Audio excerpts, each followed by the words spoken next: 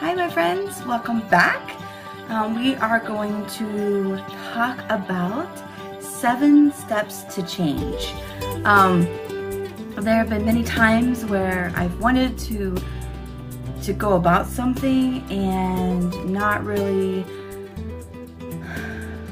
not really wanted it enough, right? I don't know if you've been there, but I totally have, where I'm like, okay, I want this change. I want, this to happen in my life. And I have not wanted it enough to make it happen.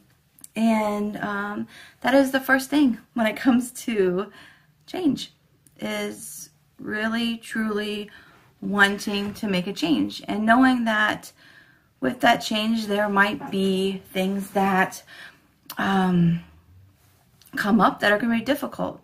We kind of talked about that a little bit before. I've talked about that with wounds, where sometimes wounds leave scars as a reminder of what's going on in our life, and to remind us of where we went, and so we know where to go from there. And how with wounds that you have to just go in and take care of it, and when you don't, things can happen. And it's the same thing with change. When we really want the change, then we will go in and we will take care of what needs to be taken care of. It doesn't matter how difficult it is. We're going to get it done. So that's what we're going to talk about today. 7 steps to change. So the first one I kind of already mentioned, wanting the change. Knowing that it's going to be uncomfortable, that there are going to be some moments that are going to be pretty. There are going to be some moments that are going to be not so pretty. There are going to be some moments where you don't want to have to go through it. But knowing in the end that you're going to be a better reflection of yourself can help us to get where we need to go. And the second thing is to know in your head, okay, I really want to change, and then putting that change onto paper and writing out how you're going to go about your change, right? So what steps are you going to do to change? So say if you are having a difficult time communicating or saying no to people, how are you going to change? How are you going to start saying no better? What steps are you going to do that? So, you can write down, I'm going to think through the question asked of me before I give an answer. I will look at my calendar and make sure I'm not double booking myself before I answer. I am going to respect my thoughts and opinions and how I feel before I answer. I am going to think what's best for my family before I answer. Instead of saying yes right away, being able to say no. Being able to say no doesn't mean that you think less of the person you're saying no to. It's saying that you respect yourself enough to look of how it's stressing you out and how it's affecting you, right? So it helps build that confidence in yourself and understanding your self-worth enough to say no. So writing down the steps of how you're going to do that, whatever change that might be in your life. The third step that I suggest is inviting 1 to 2 people that are really close to you in your relationship. It could be a parent. I would suggest that it's more of a close friend. Sometimes when we involve a parent,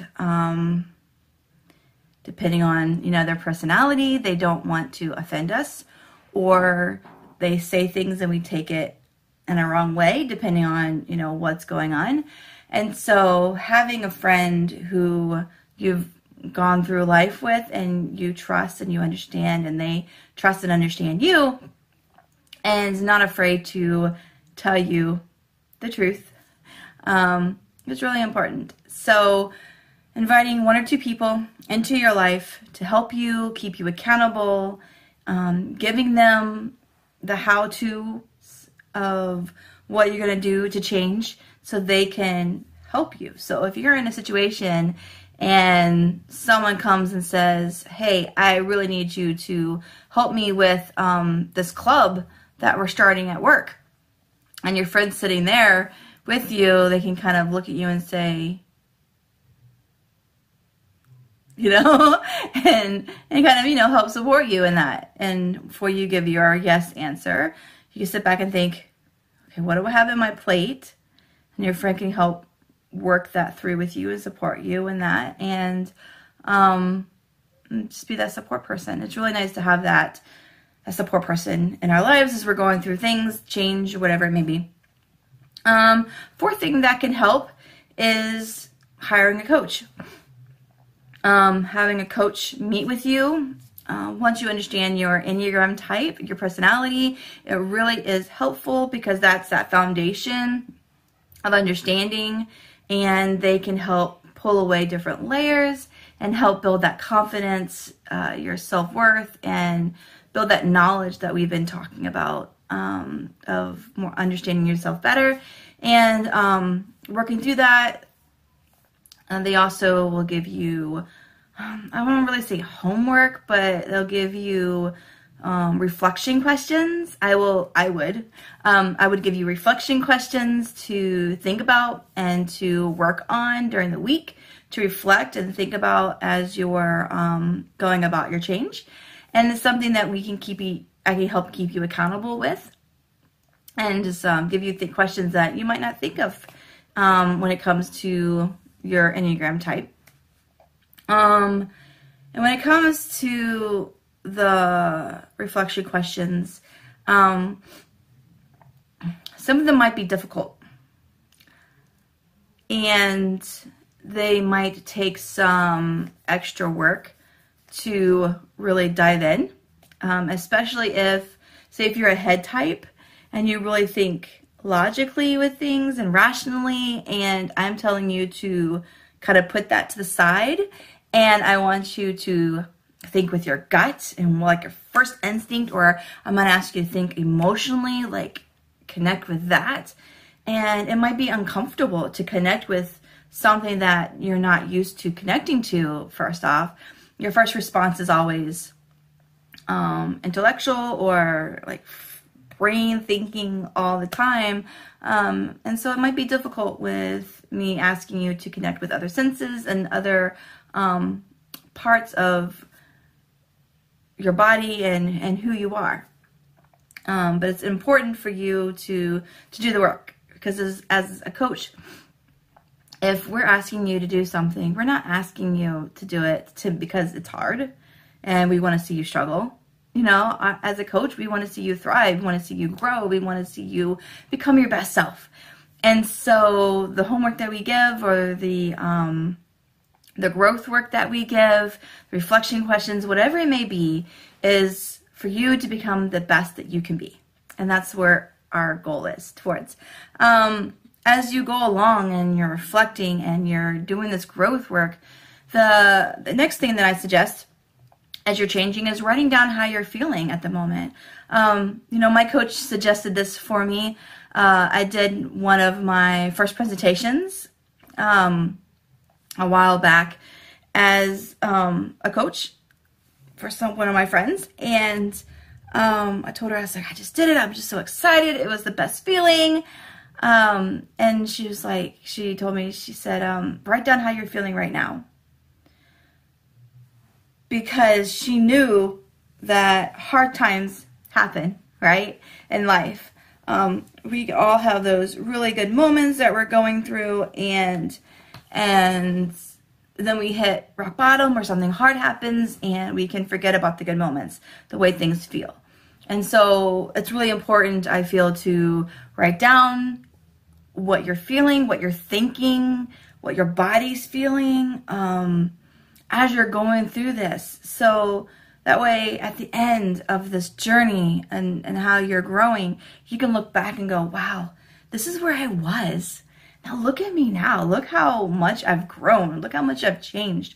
Look how much confidence I've gained in myself. Like, and you can be able to just sigh of like relief from all that you've labored and processed and grew through. You can look and see, wow, this is where I got to, you know, and being able to see that process. And also, you know, if you're also one of the a verbal processor too, being able to process weekly with your people that are helping keeping you accountable, meeting up a time to have coffee with them or a coffee date, or just to chat on the phone or visual, you know, through Messenger or any of those other apps that you have, Marco Polo, anything like that. Just being able to keep each other accountable during the week and talk and process. Be nice. The Marco Polo app is nice because you can leave a message and then, you know, they can hear it and get back with you, and you can kind of be able to see each other and process during that time. Also the same thing with a coach, being able to process with them how you're feeling during the week as they gave you that work to think through and to feel through. Being able to tell them how you're feeling and how you were just going about the week. That really helps a coach to understand where they want to take you next on your journey, right? The more you share and the more that you're able to talk through things, the better someone is to help you process. And, you know, that's for anything in life, right? When you shut down and you say, yeah, it's good, you know, life's okay.